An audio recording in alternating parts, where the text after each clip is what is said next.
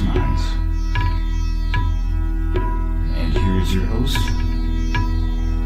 Gary Cacciolio.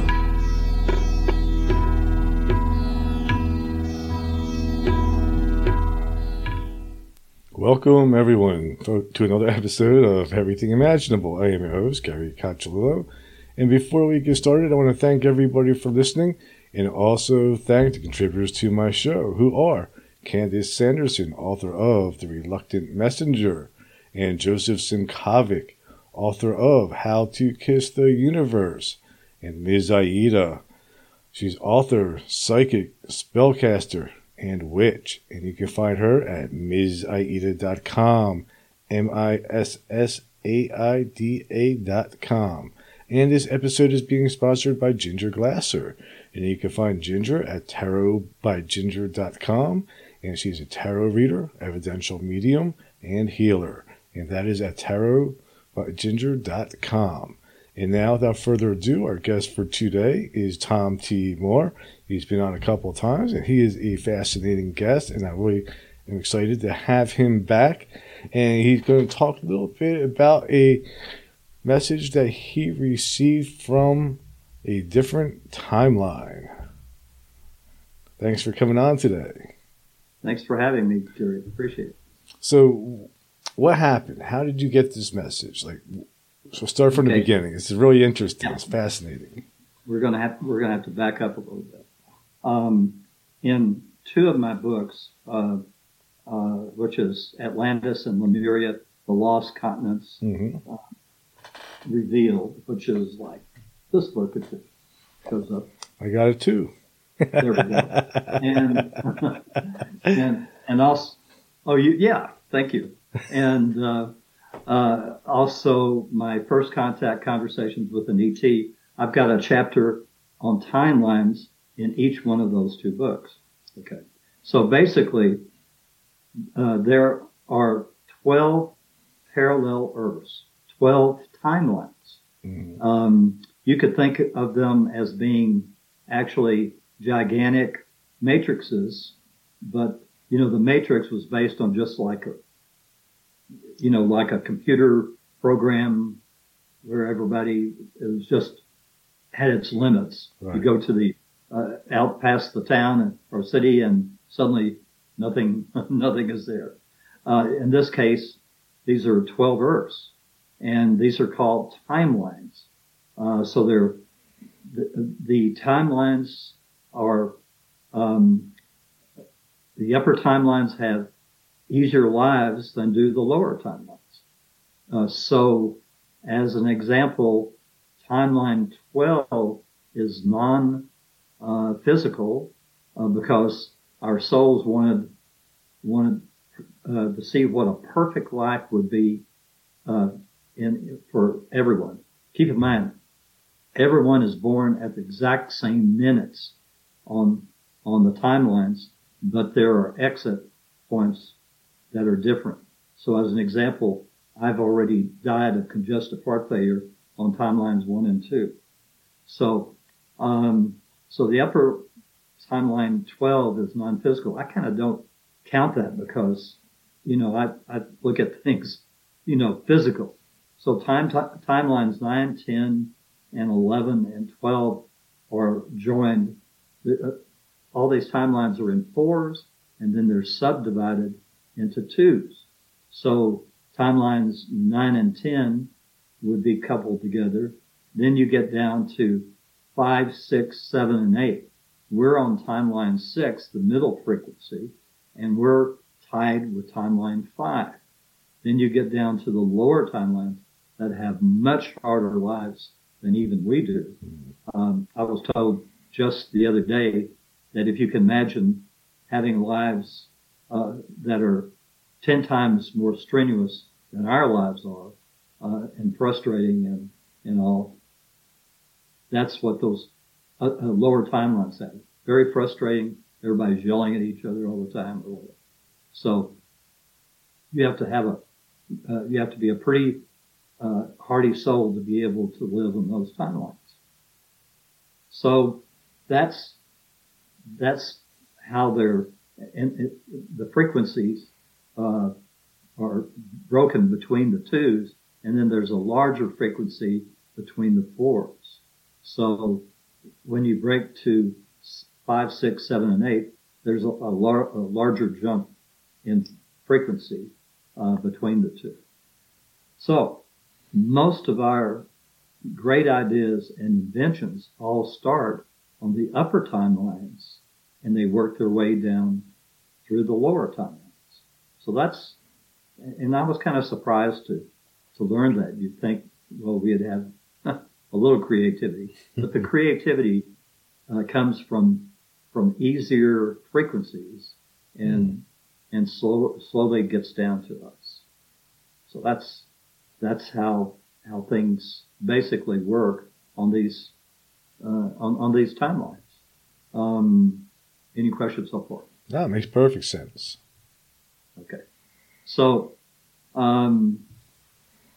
I was wondering one day how, gosh, everybody keeps talking about gun violence, and you see it every single day. Some new mass shooting, or somebody's getting shot in the driveway. Some kid's getting shot for getting a basketball out of somebody's yard, or on and on, Mm-hmm. just ridiculous things. And so I was just kind of wondering, well, I wonder if I could, because, well, let's back up even way far. Okay. The reason I got this subject, I was told that there was a real Star Wars that took place about 1 million years ago, Earth years, okay?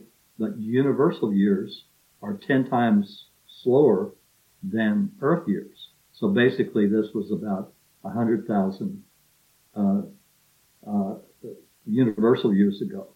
And this Star Wars actually went on for 27,000 universal years, or 270,000 Earth years. So this just went on and on and on. What happened, and I explained this in the First Contact book. What happened was that the reptilians in another galaxy, they're sort of wired to keep expanding, keep taking over planets. Mm-hmm. And so they came to this galaxy to start taking over some planets for their resources. So that started the Star Wars that went on for 27,000 years.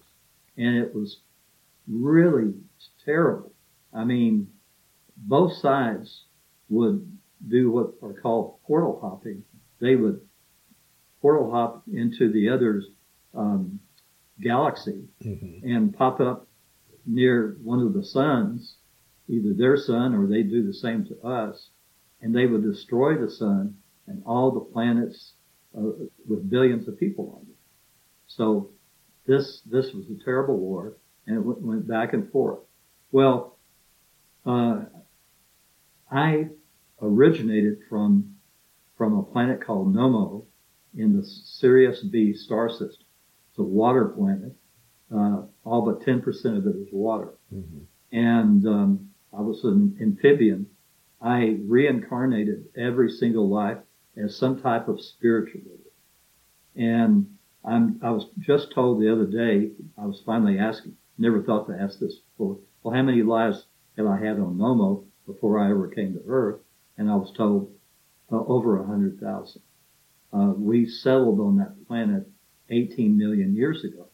So here I am, this little amphibian spiritual leader, mm-hmm. and I said, well, why don't we offer the reptilians? I offered this to the group of planets. It wasn't a federation of planets, which it is now, with 20,000. In my book, they didn't want to scare people, so they said it was 200 planets. They spoon feed us information as they feel we won't be terrified by the news. So there's 20,000 planets now in this federation, and they were all fighting the reptilians. And the problem was the reptilians had many more ships than these 20,000 planets did. So the war wasn't going exactly very well.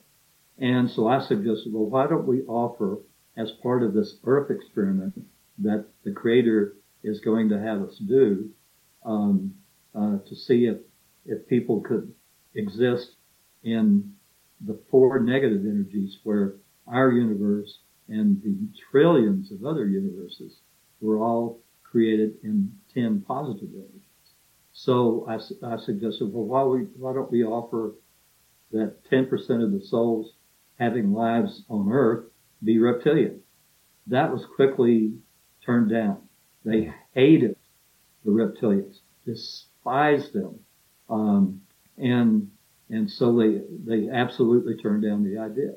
So 450 universal years go by, and finally they said, and we were slowly but surely losing ground. We were, they just had too many ships. It was not going very well. There's another federation of planets in our galaxy. They refused to help us at all, thinking that they could stay out of the conflict and they wouldn't be affected.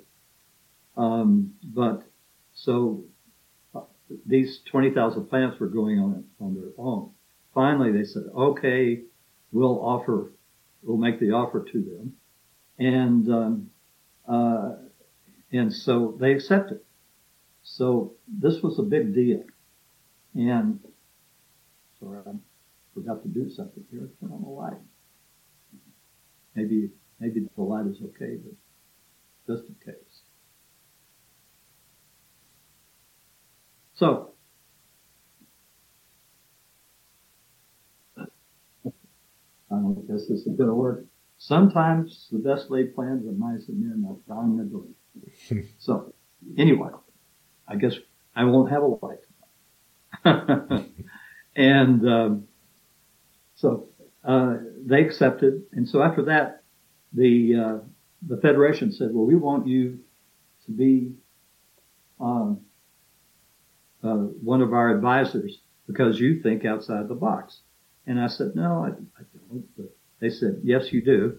And so after that, anytime I have a life as an amphibian, I'm an advisor to the whole Federation because they came to peace. Everybody's at peace now. Diplomatically, it's called the Great War.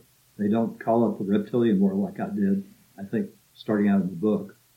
And so they're very diplomatic. Mm-hmm. And so one of the things that happened was that all the souls that wanted to be leaders of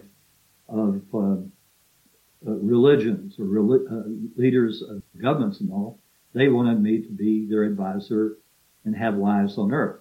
So far, I've had 1,005 lives, which was much higher. Most people only have 600 to 800 lives, and I've already had 1,005.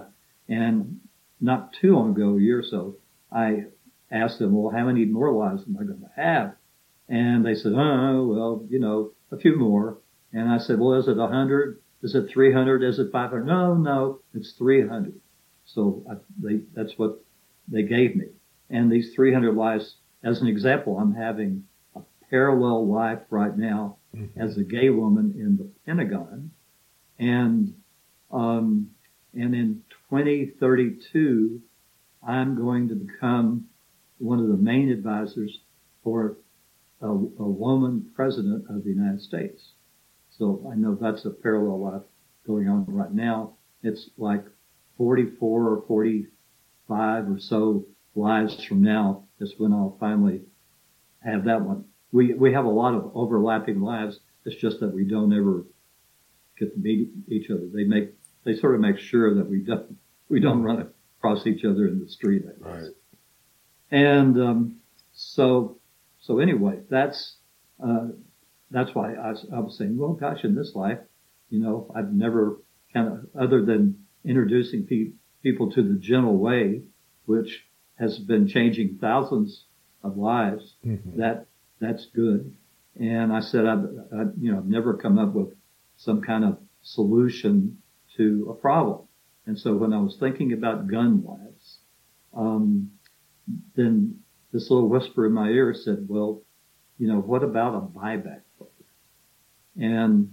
And so I came up with a buyback program, which has worked locally in a number of different places in the United States.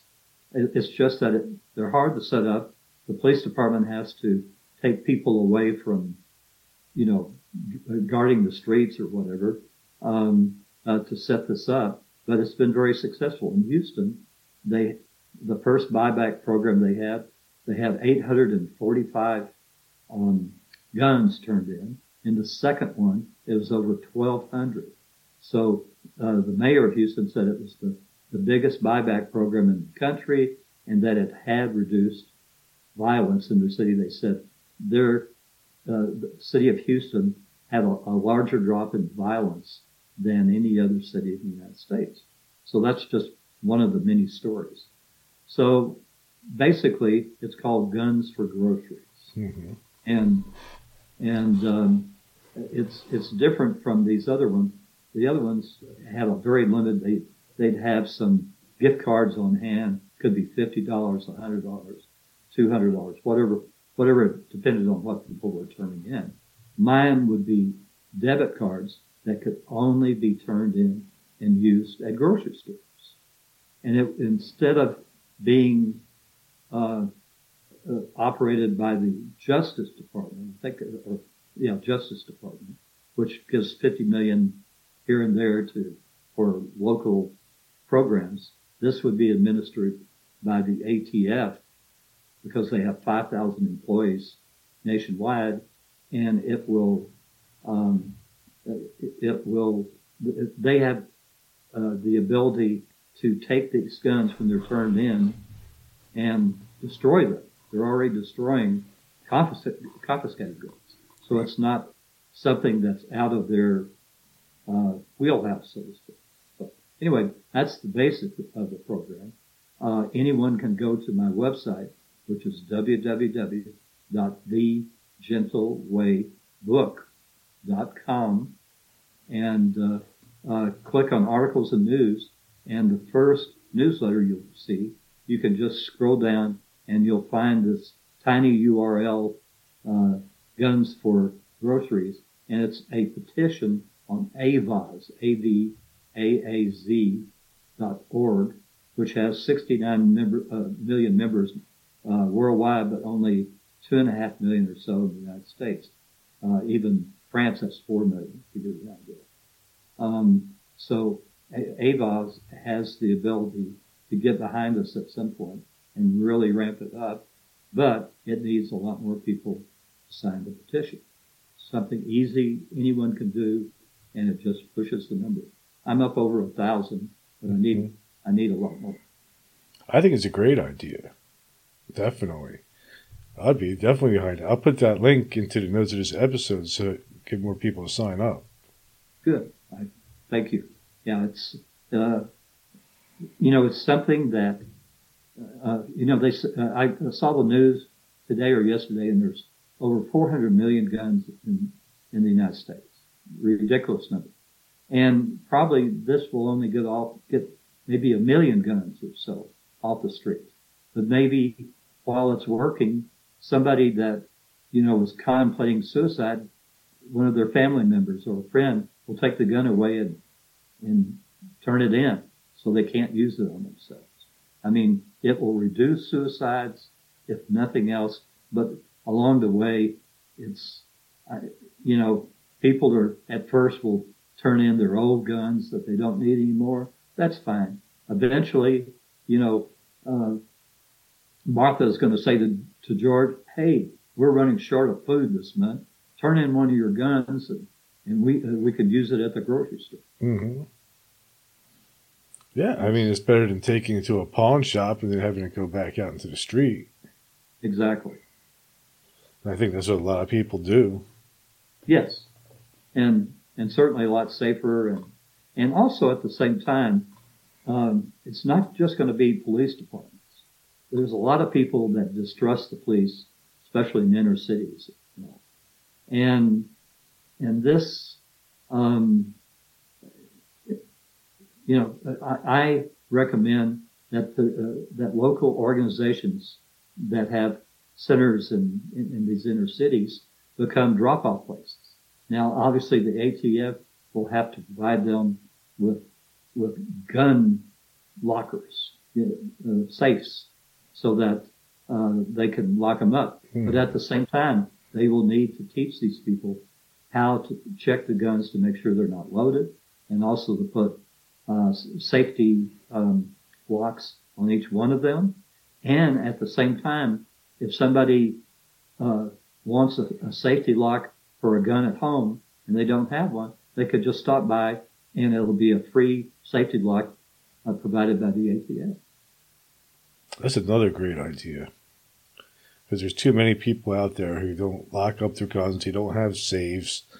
Right. They keep them in the reach of children, and then it's a disaster. We saw in just a 2-day period, there was a little 2-year-old that shot itself, and another one the next day. I can't remember the circumstances. So yes, kids get hold of these guns, they take their play toys, and they shoot the brains out of it. Yeah, there was like that one that brought one to school and shot the teacher, like a little kid. Yeah, and obviously that kid did not need, and had there been maybe an easy, safe place to get rid of it, the parents could do that. So and now the parents are being charged, or I think the mother or whoever it was, for endangering a child. So it's a way to keep yourself out of jail too. Mm-hmm. Definitely. So, how did you start communicating with the extraterrestrials? I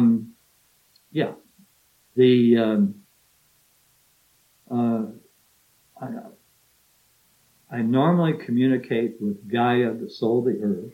Mm-hmm. There's a quantum master man.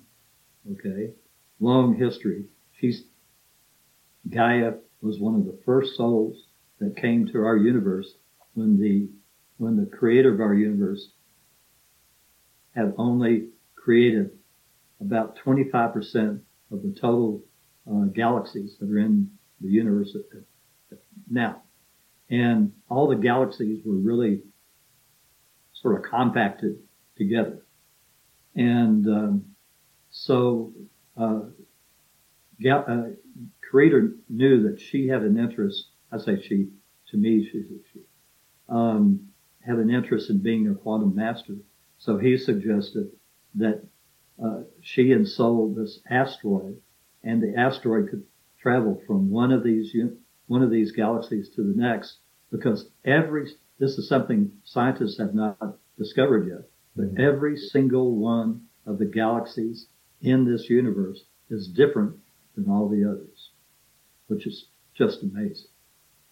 And so anyway, over millions of years, she ensouled this asteroid that went through all these different galaxies, and finally, Creator had created the Milky Way galaxy, and she wound up coming here and taking over. So she's, when I talk to her, she's just a really knowledgeable soul. So I talk to Gaia, ask Earth questions from her, and then I also talk to my own guardian angel, which is actually a golden light being. And I named him Theo, because he said, humans don't have the vocal cords to pronounce angelic names. He said, you can call me Tom, Dick, or Harry, but Tom's going to be a little hard in your meditations. So I thought for a couple of weeks, and I came up with Theo. Just hit me. Boom.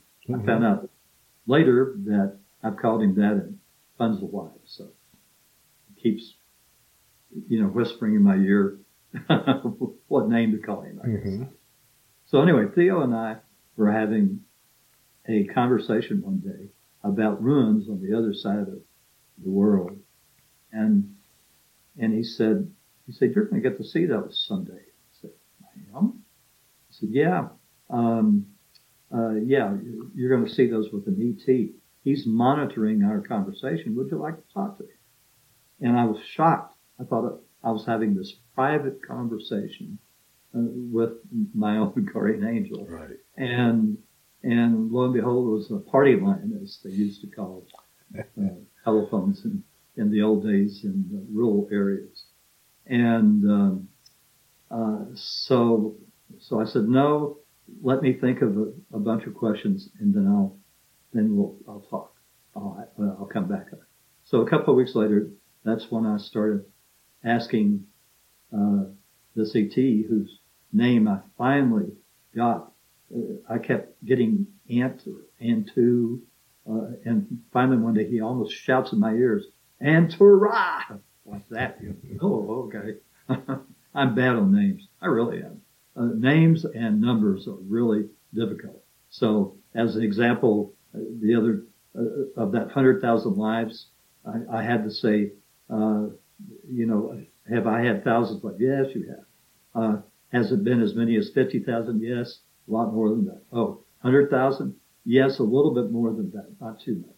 So that's how I have to hone in on numbers sometimes, is by giving numbers out. When I got the latitudes and longitudes for Atlantis and Lemuria, boy, it was struggle, because I'd have to say, well, is it 45 degrees? No, it's a little higher. 46 degrees? No, a little bit higher. 46 and a half. Finally, 47 degrees was the top of Atlantis latitude. So it was really difficult. And in fact, it's not in the book because my editors and publisher couldn't understand it, so they left it off the book. So I've had to put it out later. So anyway, so that's how I started talking to him. I thought I would be talking with someone that would look like me, because the Pleiadians, of course, supposedly look really close to us, except for their ears. And there have been times when they alter their ears so they look exactly human-like. And so I was really shocked to find out eventually, because he said, I'm under the same rules that Gaia and Theo have. You have to ask me the questions. I cannot say, you cannot say, tell me what you look like and I give you my whole appearance. He said, you have to ask specific questions.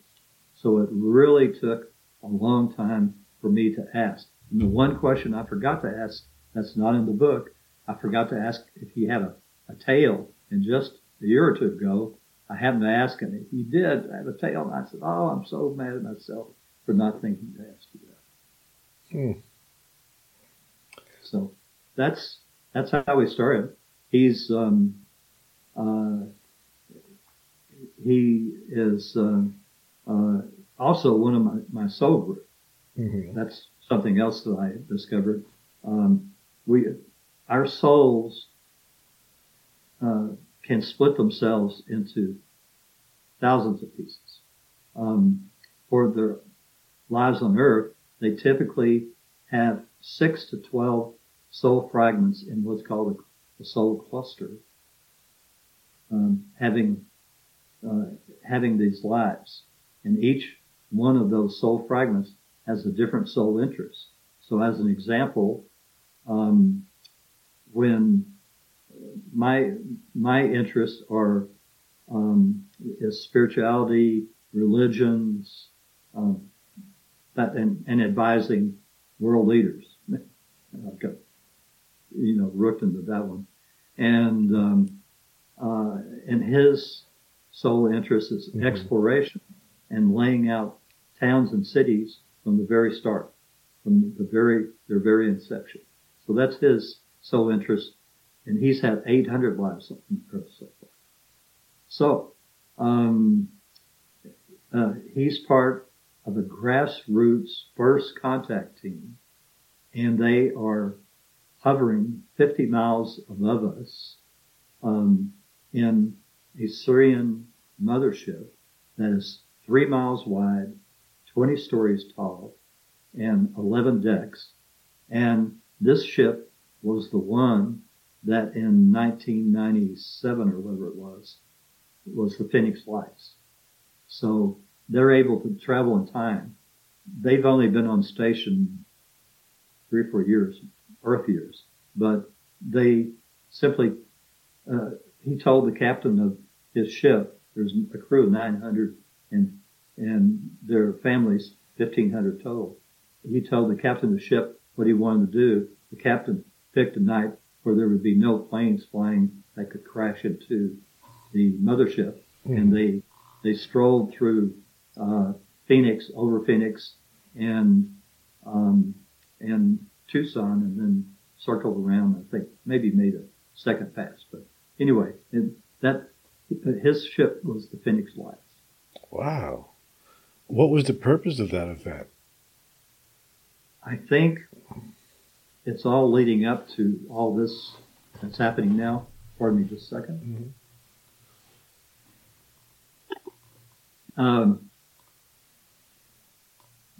I'm told that starting very soon, there's going to be many people seeing ET ships much closer. Not little dots in the sky, but much closer. And there'll be, and tourists said, tell your readers to keep their cell phones handy because they're going to have chances to see and photograph ET scout craft and all at much, much closer range. And then, of course, my family and I, since I've been in international film and TV program distribution for 40 years and have executive produced some super low budget movies that you've never heard of, that my family and I have been invited to come on board and tour a ship and shoot for 14 days. And the result of that will be 1 and probably 2 feature-length movies, plus, excuse me, 100 episode series that somebody like a Netflix or Paramount Plus or any of the big guys will want to have. That's incredible. So do you think they're planning? That was actually the beginning of like some type of disclosure to everybody here, rather than waiting for a government to disclose. They're actually going to just disclose themselves. Yes, looks like it. And we'll have free run of the ship, I'm told. It'll be a 4-camera shoot, split in 2 cameras and 2 cameras. And we will have the free run of the ship with the exception of the engine room. They will not allow us in there because they think too much could be given away or something. Right. More dangerous technology for us. Yes, and it could be very well. Could be dangerous technology below half the continent up or something. So, and also, we'll be there for 14 days, but we'll be returned back to the same location here as if we only left 15 minutes ago. I said, well, if I wasn't being cremated, I'd want to put on my tombstone, he actually lived 2 weeks longer.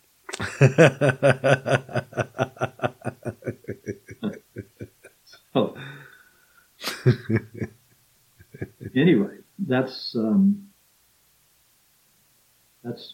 what's coming up, and it'll be very exciting because one of the things that he's explained to me, keep in mind, the ETs have been here for millions of years. Right. Okay. And they have these tiny drone cameras, and they are able to set them at a frequency just above our eyesight, so we can't see them. So they've recorded every major event in the whole history of mankind. And so, they've got video of Neanderthals and Cro-Magnons and dinosaurs and you name it, and they've videoed it. And so while 2 of my cameras are going to be touring the ship and getting all the information about the ship and all. Probably my wife and I will be situated in one place, and we will be interviewing. Not only there's 39 different kinds of races on the ship from 37 different planets. So my hope is to interview, like 1-hour interviews, all the different races. There are insect beings, plant beings, a couple of reptilians that stick to themselves. I can understand why. And of course Antura, there's some of the crew or iPads, or whatever you want to call them. And then he said there's even some people on board the ship that move across the floor with no apparent means of location. He said, you don't have anything on Earth like them, so I can't describe them to you. You'll just have to see it. And so my hope is to interview all of them. Then we're going to get into world history, which is going to be quite different than what's been told. Let's say. Wow, I would love to know what the real history is of this planet. Yeah. Well, some people won't, because I'm told that all the religions are different than what actually happened. Mm-hmm. So just take the Hindu religion. It's actually close to 60,000 years old. It's the oldest religion on the planet, but because it's so old that actual people became legends down through thousands of years. And so that's going to be perplexing or to people that think certain gods were gods and not people. They were. Also, this is something that Hindu people don't know. Krishna had 77 lives on Earth as Krishna. He reincarnated 77 times in a row as Krishna. And I would have lives ever so often. And we were actually together during what's called, and I may pronounce this wrong because I've heard it pronounced different, but it was on an American news program, so I don't know if they got it right either. But Mahabharata War that actually took place. And he and I actually had to use a nuclear device on this despot that was trying to take over the world. And after that, flying machines were outlawed. Everything went down basic because they felt all these weapons of war were too terrible and it would destroy the world. Yeah, I've actually heard that there's archaeological evidence of like some nuclear events happening way before we had that technology. Yes. Well, that happened about 31,000 years ago. So you can see why records and everything just disappeared over there. Is that what happened to Atlantis and Lemuria? They destroyed themselves. Both were given free energy by the ETs. The Atlanteans had crystal energy, and there are people still scared of crystals, afraid that we might return to crystal energy and do the same thing, but I'm told that will never happen again. And so they were given this free energy, and they developed laser guns, laser weapons, and they destroyed themselves in a horrible war. Well, first came a natural calamity. The continent of Atlantis broke apart when a line of volcanoes in the middle of the country all blew up at the same time. they were all sitting on top of the mid-Atlantic ridge, and that created that. And there were only islands left after that. And Poseidon and Aaron were out in the middle of the Atlantic Ocean, and Poseidon were the law of one, and the Aaron and 5 little tiny islands below that were sons of Belial, and Aaron did like a Pearl Harbor attack one morning. 325 aircraft flew up 375 miles to Poseidon and used these laser weapons, thinking that they knew where all the airfields were, but they didn't. And so the Poseidons retaliated, and by the end of it, all the islands sank, and the oceans of the world rose 41 feet. And this was the time when Noah in the Mediterranean, it actually happened 12,500 years ago, not 3,000 or so, like in the Bible they got that wrong. And he did not have wild animals; he only had domesticated animals. And they landed on the bottom of Mount Ararat, however it's pronounced, and instead of the top, like many people thought. So that happened, and then I helped sink Lemuria. It was my worst life on Earth, and I was a religious leader in Lemuria, one of the 5 countries, and we were at war with these other countries, and so I encouraged the leaders to drop these 2 hydrogen-type bombs on the other 2 countries, thinking they didn't have a way to retaliate. Again, they did, and by the time it was over, the whole continent of Lemuria sank, and that was 7,500 years ago. It took me 85 or 87 lives to balance that one life, which I consider my worst life on earth. Wow. What were those civilizations like? Were they? I mean, I always pictured them as being peaceful. You know, like I always pictured Atlantis as being this peaceful civilization with a high technology, possibly having communication with extraterrestrials, super spiritual. But it almost sounds like they were a bit warlike too. Lemurians were more spiritual and all. I asked how many lives have I had on each one of them, because I was told I've had more lives on those 2 continents than anybody else alive today. And I was told that I'd had like 165 lives, or 180, maybe 180 lives on Atlantis, and only 65 on Lemuria. And I said, well, why is such a huge difference?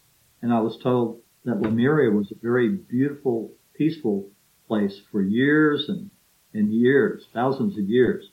It was only in the last 1,000 years of their existence that they started warring.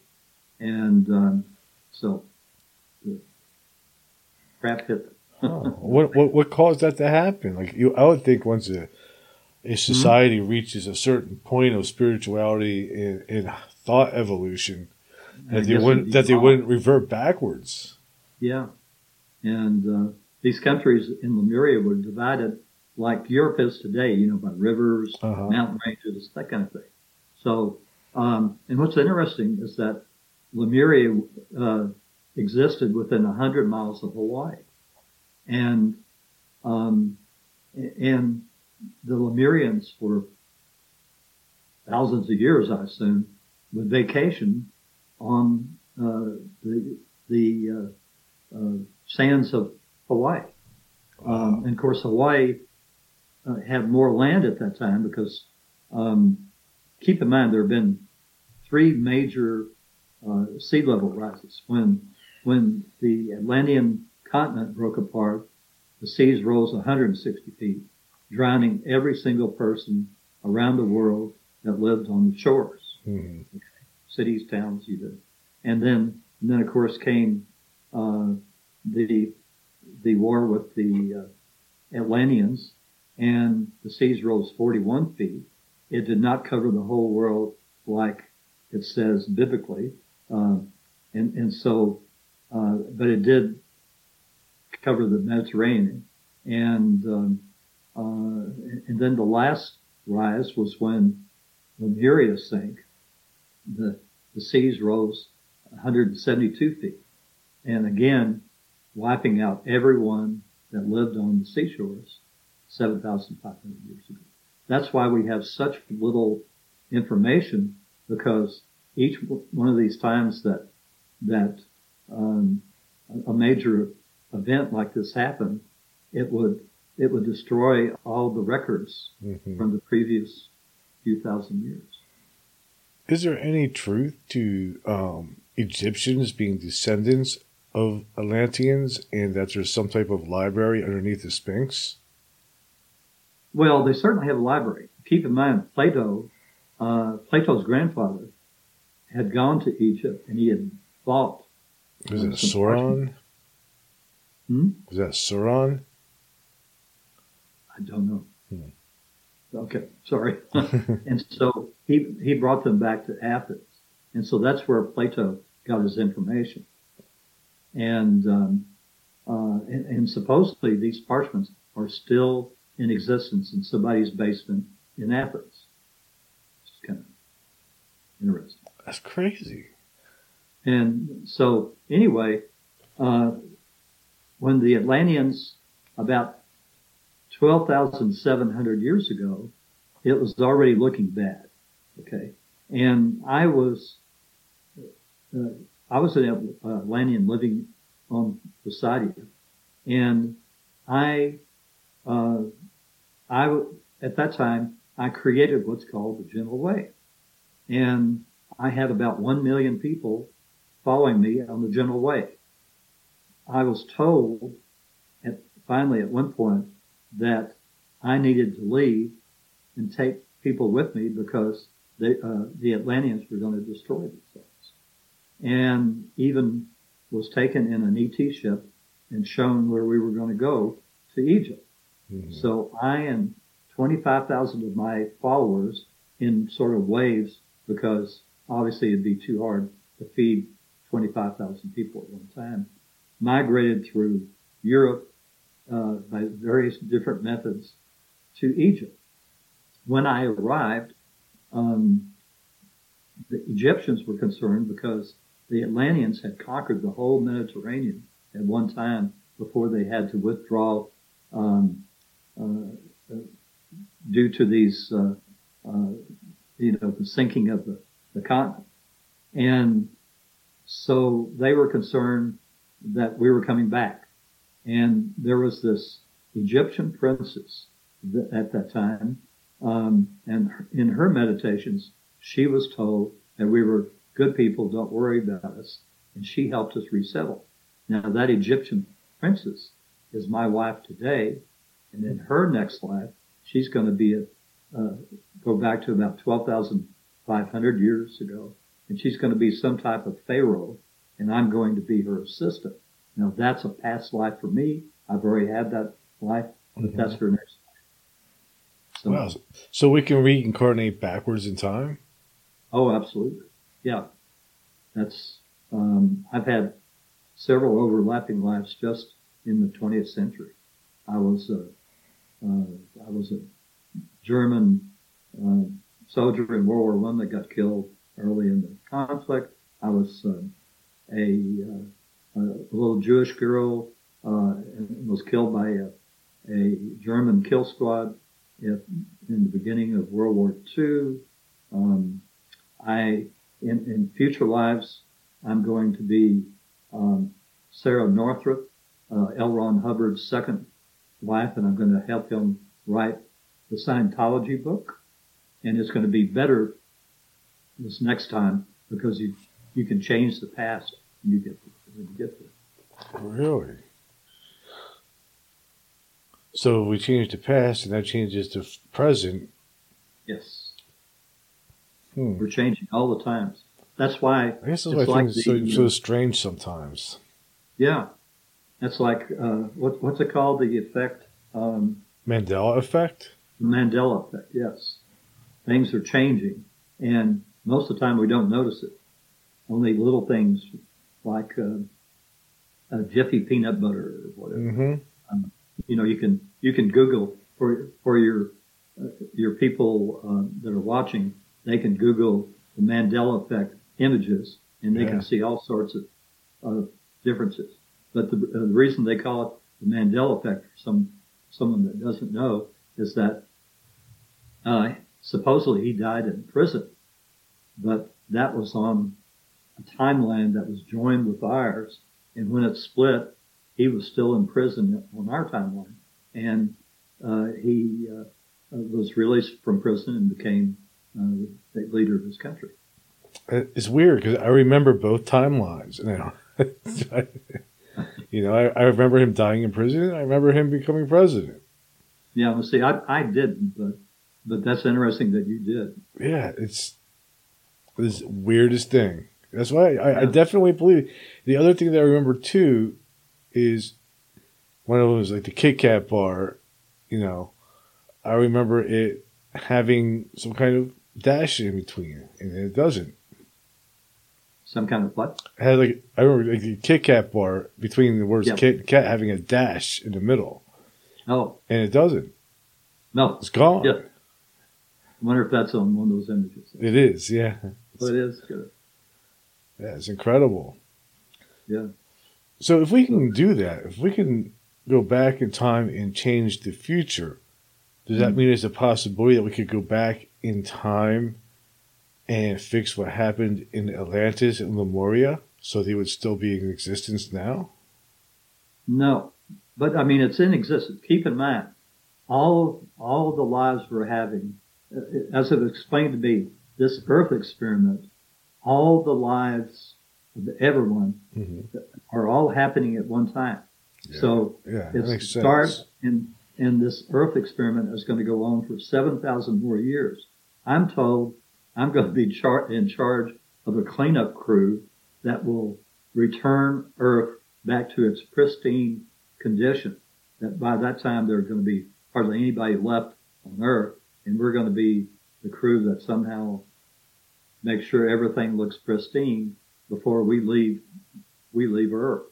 And because Earth is going to become a tourist attraction from not only all over our universe, but even the trillions of other universes, because people want to come here and experience just a tiny bit of this negative energy that we're experiencing, because there are 4 negative energies in the 10 positive.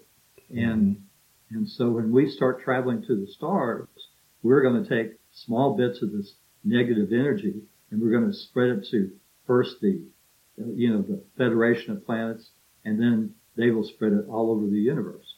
So we will affect not only our universe, but the trillions of other universes will also start getting this negative energy, and they will start to grow again.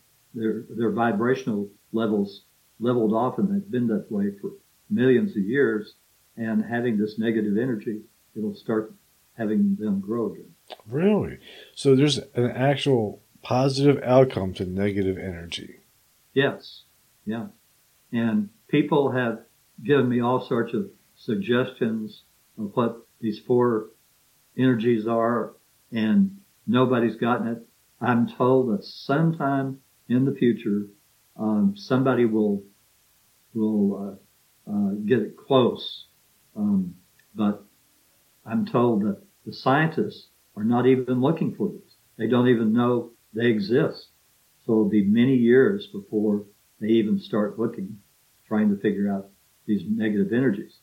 I'm told that our whole solar system is in these negative energies. Once you get out past like the Oort belt, you start getting back into the 10 positive energies.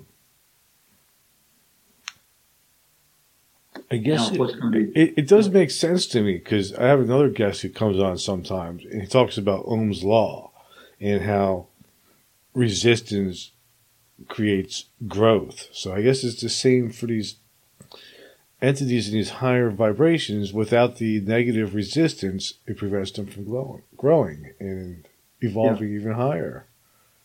And keep in mind, we agreed to have these lives on Earth veiled from actually knowing anything about our past lives. So I really, other than knowing that I was some type of spiritual leader on Nomo, I don't know anything about those 100,000 lives. And that's on purpose.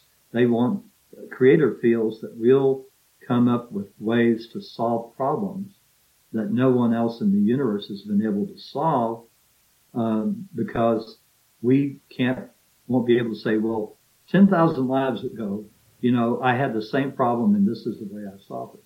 We can't do that. So we got to solve it a new way. I was told recently that a safety pin had never been invented before anywhere in our universe. That the invention of the safety, the paperclip, not safety. The invention of the paperclip was something nobody had ever thought of. Wow. So we are industrious. Yes. We'll figure out a way to get there somehow. I don't know. Is there any chance that we're going to be ever admitted, or have we already been admitted into the Galactic Federation? We're going to be admitted. I mean, keep in mind, they protect us, okay?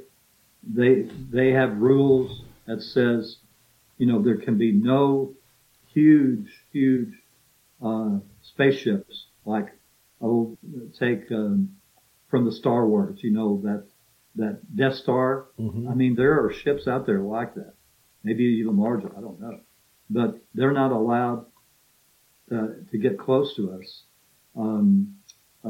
And Antura's ship, which I told you is 3 miles wide and 20 stories tall, that's as big as they get. The Palladians have a slightly smaller ship with a few less crew members. They're up there, of course. There's a total of about 25 motherships hovering over the world all at the same time. And sometimes they get replaced. So as an example, I'm told that every once in a while another universe will send a ship and it will sit there and take readings because they're interested. So, but they're severely limited, only maybe 1 to 2 from different universes at a time. What about the moon? Is the moon a spaceship or is it actually organic? On the backside, of course, there has been an ET compound or whatever you want to call it. But I'm told it's very lightly manned now because of the amount of action, with ships starting to circle the moon and things like that. There's very, very few people there. Is there life on Mars? Mars? Is Mars inhabited? I don't think so. We're going to find life on Mars. And something really interesting, I think, and it won't happen on the first voyage to Mars, maybe the second or third. Somebody is going to discover at a place called the Brown Mountains. Maybe if you hear of some mountain range being named Brown for a scientist or an astronaut, in the Brown Mountains, they're going to find entrance to caverns. And eventually that's where all of our colonists will live, in these caverns that will be protected from the severe changes on the surface. Yeah. What was there ever life there, you think? 'Cause I think there was probably life on Mars at one point. You think what? There was life on Mars. Oh, yes. Oh, yeah. They destroyed themselves. All these beings destroying themselves. Well, keep in mind, they're in the negative energies too. Uh-huh. They were. All of the whole solar system. I said, well, speaking of these timelines, I said, are all, like Saturn and Jupiter, do they have a different, we're sorry. Do they have a different, body for each timeline? I was told no, it was more of a blending. Anyway. Interesting. But it's cool that, I believe that the universe is teeming with life and all these possibilities and everything that you're talking about it's amazing. It's absolutely amazing. And the fact that you've lived all these lives and still have some of that knowledge is great. Imagine what it would be like to be able to remember all those past lives. Well, I'm glad we don't. Yeah. Your head would be like so full of memories. Yeah.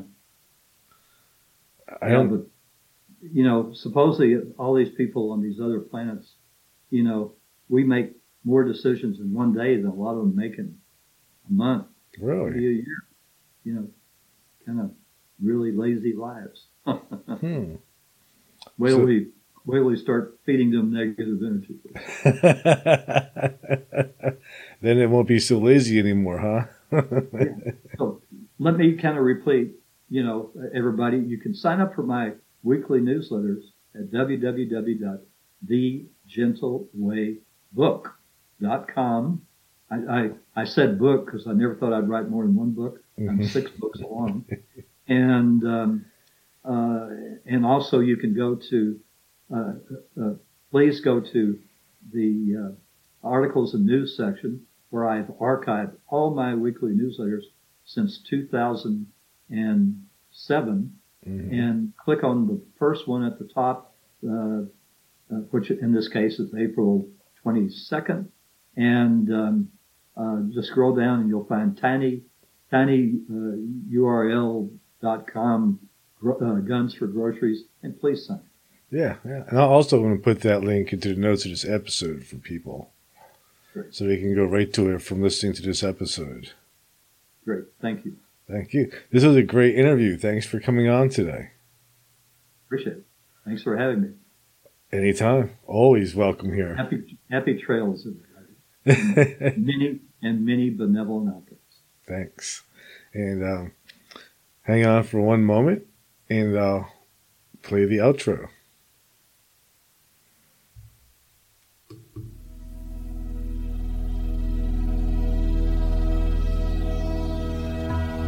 Thank you for listening to Everything Imaginable.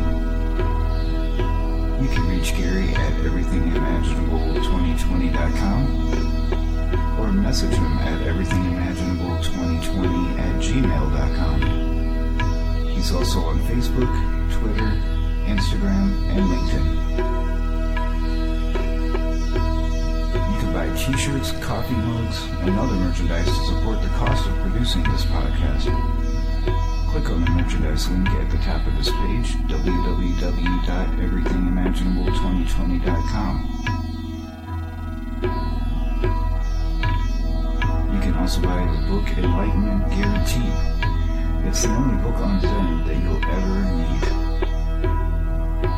You can find it on Amazon, and it will change your life. Because remember, everything that it says was first imagined. If you loved what you listened to today, don't forget to rate, review, subscribe, and share. Again, thank you for listening to Everything Imaginable with Gary Cochilio.